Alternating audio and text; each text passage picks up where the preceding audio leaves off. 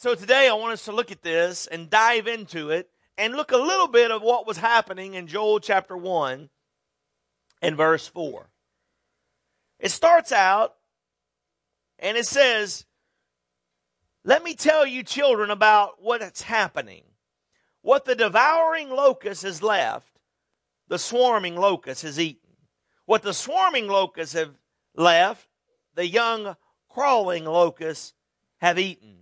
And what the young locust left, the destroying locust has devoured. For the nation has invaded our land, and we're in despair." And it goes on and describes the condition of the nation of Israel in this passage of Scripture. It's laying it out very clearly, and then it moves forward. And in verse 14, here's what it says. "Announce a sacred fast. Call and proclaim it to the assembly." Now, what are we looking at here in this passage of Scripture is very interesting, because it's when we look at this, it's the answer was in the fast. The answer was in what God was doing and what God was setting for them and before them in this passage of Scripture. It was so interesting, and it begins to connect the dots. At Family of Grace, it's for several years now, it's always been our desire that jumping out into the first part of the year, that we always set forth in a time of fasting. Time of fasting and praying. And so we are coming again in January, and we're looking at proclaiming the fast, calling the assembly. Because there's such importance to fasting. Fasting was an Old Testament mandate that carried over into the New Testament. They were still doing it. Matter of fact, there was questions about the religious people, the Pharisees, and all those guys were fasting, and some others were fasting, and Jesus' disciples weren't fasting. And they came and they asked him and said, "Why is it that we're fasting but you're not? If you're supposed to be all that and so religious, why aren't you fasting?" And basically the summarization of his answer was, "I'm still here.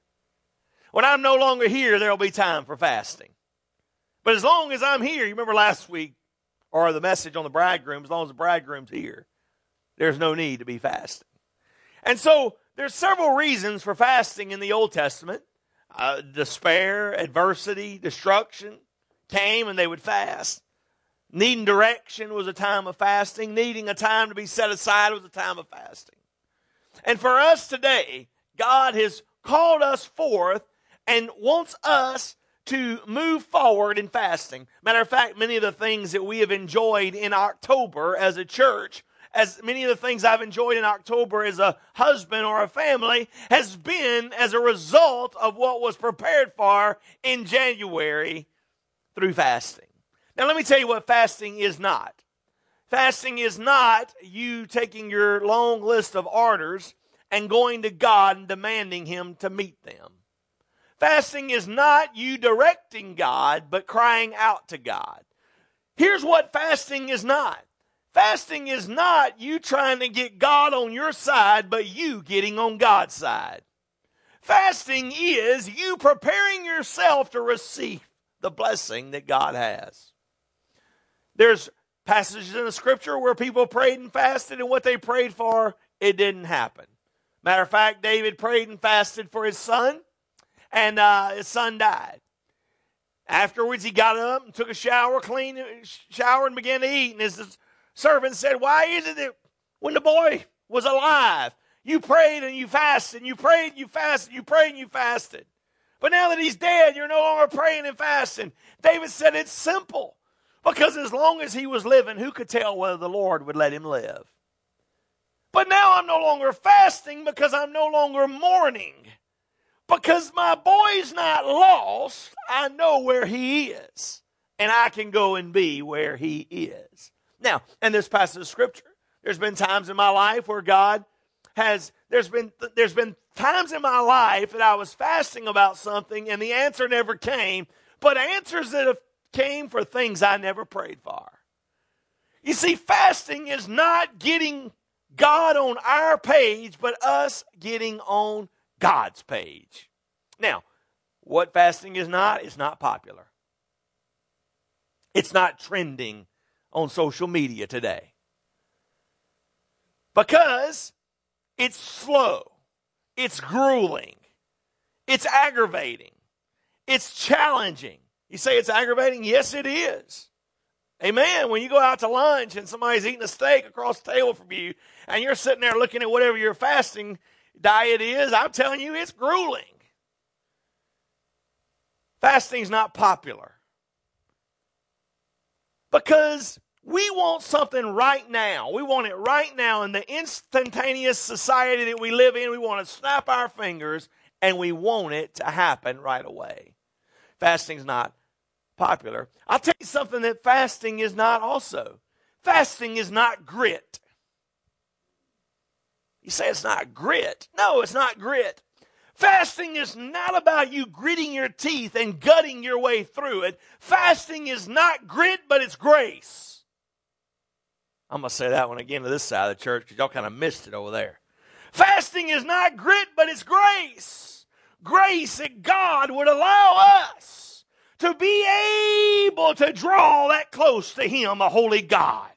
Fasting is because more than you desire to have a close walk with Jesus, Jesus desires to have a closer walk with you. Fasting is moving ourselves into the presence of a holy God that we might align ourselves with who He is and not with who we are. If you could get God to fit into your plan, then you would have a God who would be called a demigod. And I don't know about you today, but I'm not interested in a demigod. I'm not interested in a trinket God. I'm not interested in a God who will fit into my human way of thinking. I want a God whose ways are not my ways, whose thoughts are not my thoughts, whose pathways are not my pathways. I'm glad today that God doesn't think the way I think, because I would have never found salvation. Fasting is not grit. Fasting is grace. Fasting is a way of saying, draw close. Fasting is intimacy. Whoa. Well, there's a word you never hear associated with fasting. Fasting is intimacy. Because it's a way of you drawing close to God and removing the things of earth that stand in the way of you and God. It's your way of saying, God, I want to hear from you more than I want that chocolate meringue pie staring back at me. Fasting is intimacy. Fasting's not grit, fasting's grace. Fasting is direction. Fasting is getting God's plan, the great architect. So let me show you a couple things that we've talked about what it's not. Let's look at exactly what it is. When there's the issue of fasting, there's always the situation of God's people. Because of the situation of God's people, there needs to be the time of fasting. In this passage of Scripture, we see that there was the chewing locust, there was the swarming locust, there was the crawling locust, there was the consuming locust. That's a lot of locusts. When you think about it, how could we draw this parallel today? The chewing locust could be a parallel of guilt, the locust of guilt. You know, that's what guilt does for us. It gnaws away. Guilt gnaws away. It chews away at your conscience. It chews away at your sleep. It keeps you awake at night. Guilt eats away, it chews away, the same way the chewing locust would devour. It devoured upon the land of the children of Israel and began to chew away at the leaves of the crop so that there was nothing left. We have a chewing locust in our life called the locust of guilt that chews away at us. It begins to consume us. You were not created for guilt, you were created for grace.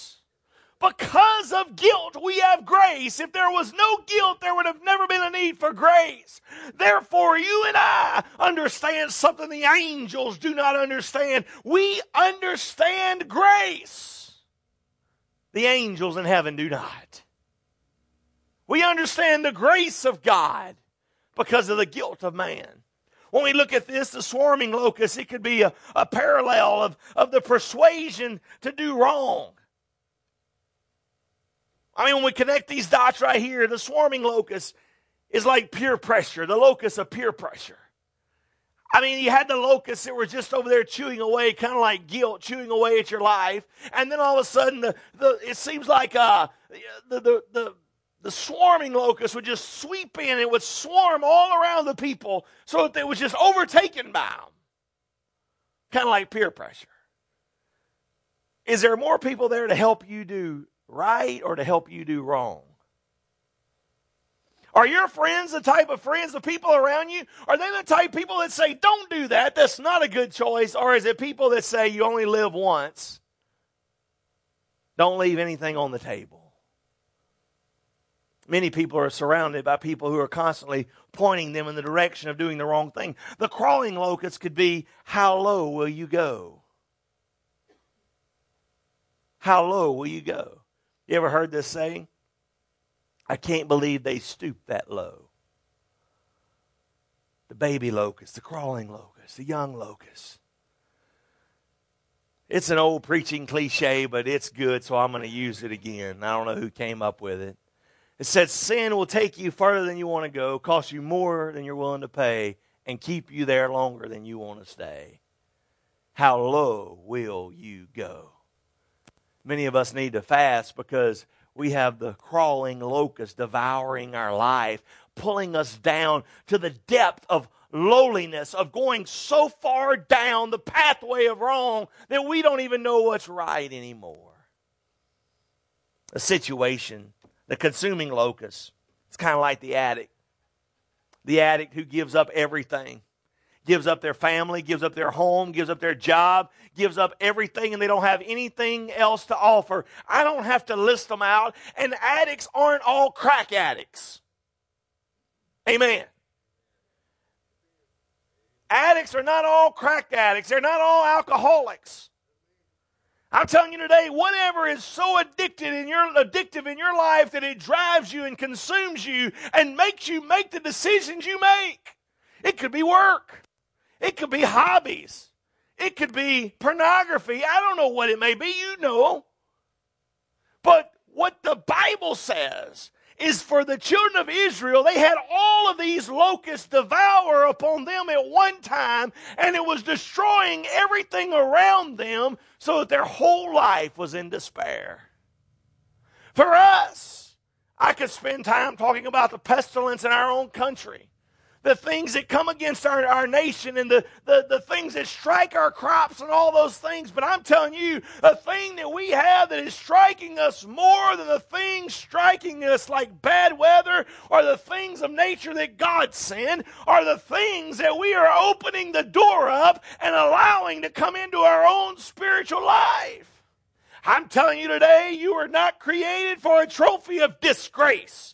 But you were created for a trophy of grace. God has a plan for you. God has a purpose for you. Therefore, God is wanting to bring you to the place not where you exist, but where you thrive. God doesn't want you just to exist, young people. He wants you to thrive. You were not created for mediocrity. You were created for excellence. You say, how could you say such a thing? Well, you're made in the image of God, aren't you? I'm telling you, a lot of things you can say about God, but ordinary is not one of them.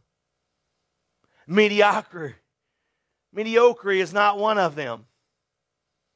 The situation of God's people drives us to seek Him. Not only is there the situation, but there's the invitation. I'm telling you, God's not demanding you fast. He's sending you an invitation. He's inviting you to fast. He's inviting you to seek Him. He's inviting you to have His ear, to hear His heart. The Bible says in chapter 2, verses 2-15, He says, turn, in this passage of Scripture, it's interesting. In chapter 2 and verse 12, it says, even now the Lord's declaration, turn to me with all your heart, with fasting, weeping, mourning, tear your heart, not your garment. That's one of the most powerful phrases in this book. Tear your heart, not your garment. Because you see, when they would fast in the Old Testament, they would tear their outer garments and put on sackcloth, which was a show of being pretty religious. And so they had all these people who would go through this religious process, and they would tear their outer garments. They would put on sackcloth, and they would walk around, and they would be like putting on brokenness, putting on fasting, putting on weeping, putting on mourning. And here's what God told Joel to tell the children of Israel: in the place that you are in your life, get over your religious junk and rend your heart and not your outer garments. Say, Lord, tear my heart and search it. Seek it, Lord. Do a work in my heart and not in my religion. I'm telling you today, religion can be the swarming locust. Religion can be the crawling locust. Religion can be the devouring locust. But Jesus is the balm of Gilead, the one who heals all things. There's the invitation for fasting. Then there's the participation of God's people. Chapter 2 and verse 17, it says, let the priest, the Lord's ministers, weep between the porch and the altar. Let them say, God, have mercy upon us, and do not make our inheritance as a disgrace. You see, the invitation is to turn to God. It's to seek God. It's to call for a fast. I'm not making this up. God said to do it. God said to call for it, that we would seek God. I'm telling you, we live in a country that we have so many churches in our country, but they have so little power. Amen.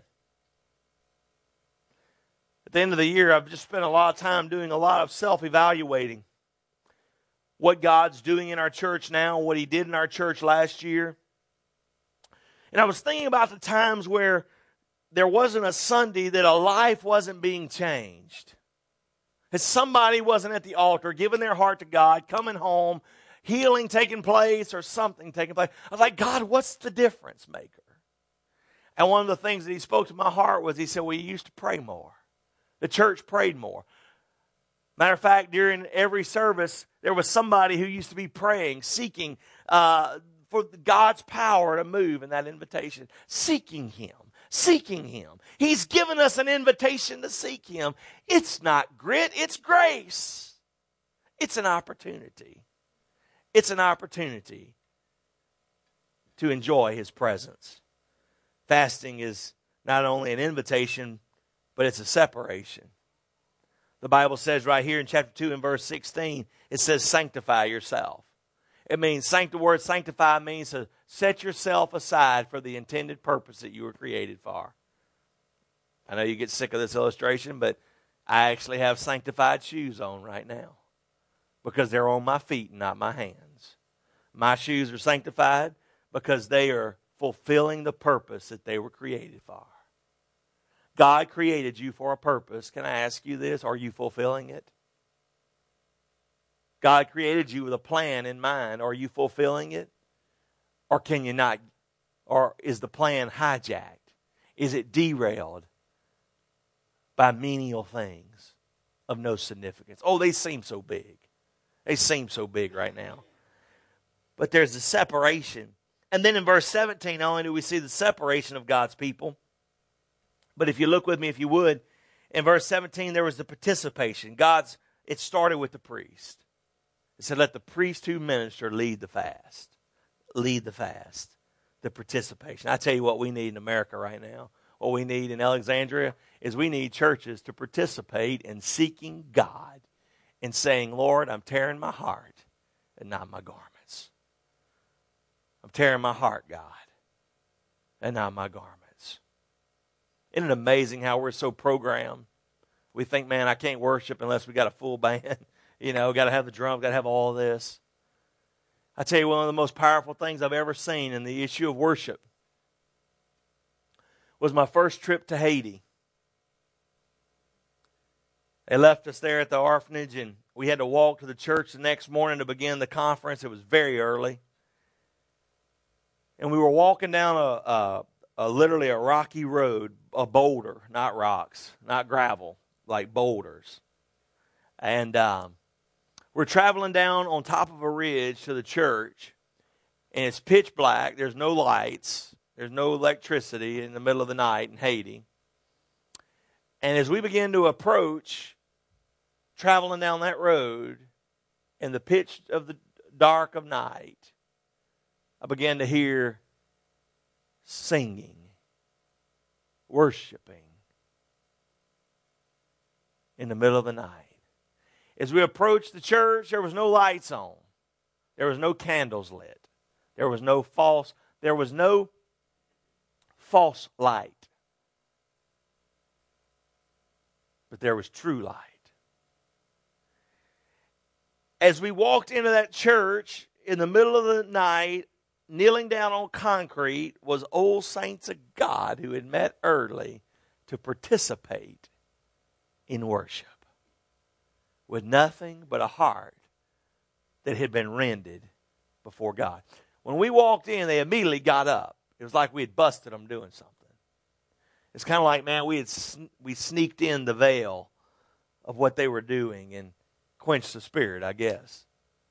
But I'm telling you, standing outside that church, as long as I live, my memory holds up. I remember what true worship was.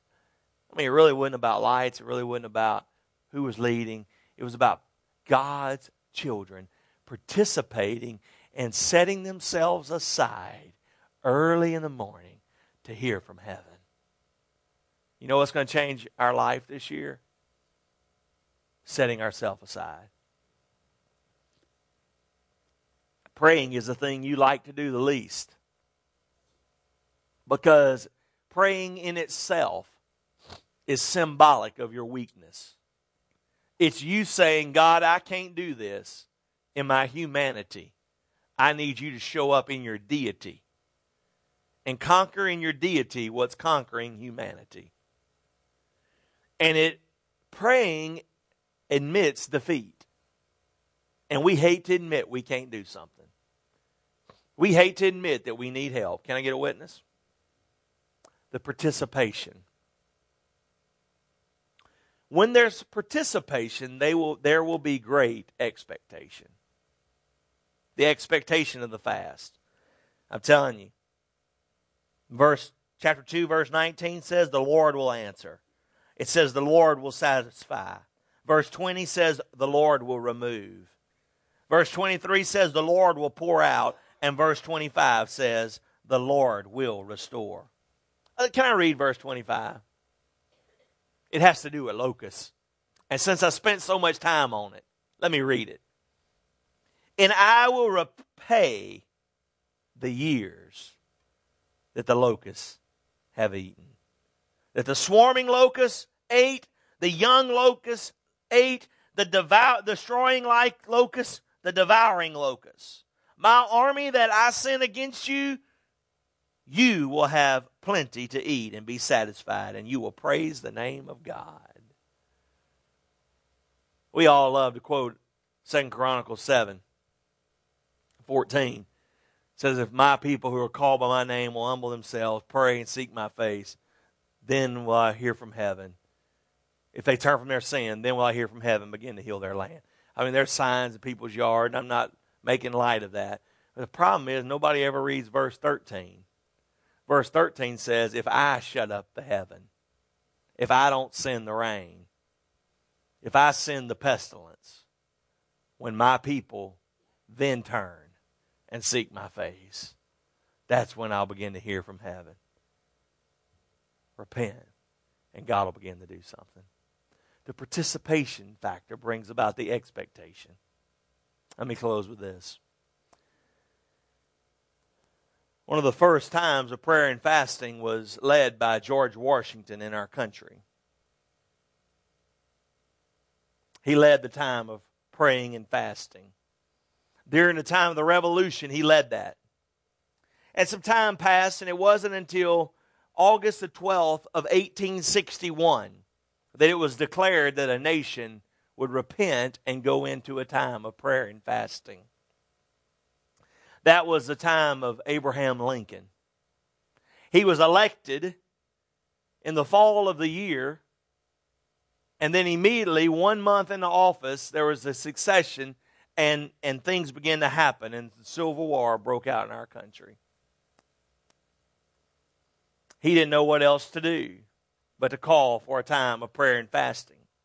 Abraham Lincoln, I didn't really realize this till I was studying for this sermon, but he wasn't always a believer. Matter of fact, as a young person, he mocked God. He ridiculed God. Didn't really want to have anything to do with it. But it wasn't until the death of one of his sons that he began to be so desperate that he started having seances to try to find hope.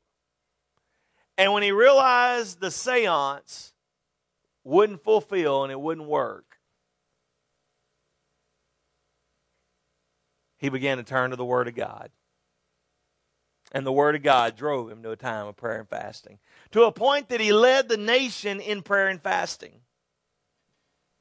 Again, on March 30th of 1863, at the defeat at the Battle of Bull Run, he didn't know what else to do. It was the bloodiest day. There's never been a day since then that more Americans have died in battle than right before that. And the president rose up. He had been elected, rose up, and said, we're going to go into a time of prayer and fasting. The nation began to pray and fast and seek the face of God. 1863. The nation repented. It was Abraham Lincoln who overheard a young man saying, I hope God is on our side, and him rebuking him and saying, son, it's not about you getting on God on your side, but it's about making sure you're on His side. Abraham Lincoln didn't understand it because he knew what he was fighting for was the right thing to do. To liberate people from slavery, he knew it was the right thing to do. But he couldn't understand, why am I doing the right thing and losing? And so he began to lead the nation in prayer and fasting. We know how that ended up. Just a little bit later, he was victorious, defeated the last stronghold in Vicksburg, and led the nation to victory in defeating slavery and setting people free. But you know what's interesting about that? He died shortly afterwards, assassinated. In 1863, he led the nation in prayer and fasting. In 1867, Russia sold the U.S. Alaska for $7.2 million, which is only 2 cents an acre. After a country that had been so bitterly divided, they had the money to purchase Alaska. The federal government had a surplus for the next 28 years following the Civil War. Coincidence? No. I believe for the next 28 years, our nation benefited from a national fast. From seeking God from the White House to the outhouse. I'm telling you today that God is looking for a remnant. God's looking for a man and a woman who will rise up and say, Lord, I'll fast. After the Civil War, after a time of national prayer and fasting, America finally became a national power to be reckoned with. After the Civil War, after the time of prayer and fasting, America began to lead the way in inventors. And our economy exploded with innovation following a time of national prayer and fasting. Now, you say, Pastor, why do we want to pray and fast? 4 reasons. Number 1, our nation needs it more than ever. More than ever. I don't care what party you're part of. We need God. Our nation needs it. And God's always looked for a remnant. Number 2, you need it. You need to quit groping at the darkness and get a clear word from God and follow it. God is not the Easter bunny who says you're getting a little warmer. You're getting a little warmer. Oh, you're getting colder. You're getting warmer. Oh, you're hot. You're real hot. It's close. Oh, you're hot. It's close to discovering the will of God. No, sir. No, ma'am. That's not how God works. If you will seek Him, you will find Him. It's not God's responsibility. It's not your responsibility to discover it. It's God's responsibility to reveal it. The problem is we never get close enough and slow enough to hear it. The third reason you need to fast is your family needs it. Not only does your nation need it, you need it to lead your family. Wives, if your husband don't have anything to do at church, pray and fast. You become a spiritual leader. Young people here today, if your mom and dad don't want anything to do at church, you pray and fast. You seek God's face and become the leader. Your family needs you. And then fourthly, your family needs it for health. Your family needs it for direction, where to work, where to live, what to do, what to buy, what not to buy. Fourthly, it's hard for me as a pastor to make this four, Pastor Ralph. I'm just going to tell you that. Your church needs you. Your church needs you to pray and fast, to seek the direction of God for the next 12 months. If we could sow in 1 month, we can reap in 11. Your church needs you. And then fifthly, the kingdom of heaven is dependent on you. God said, I want you to fast. I'm giving you an invitation to pray and fast and seek my face.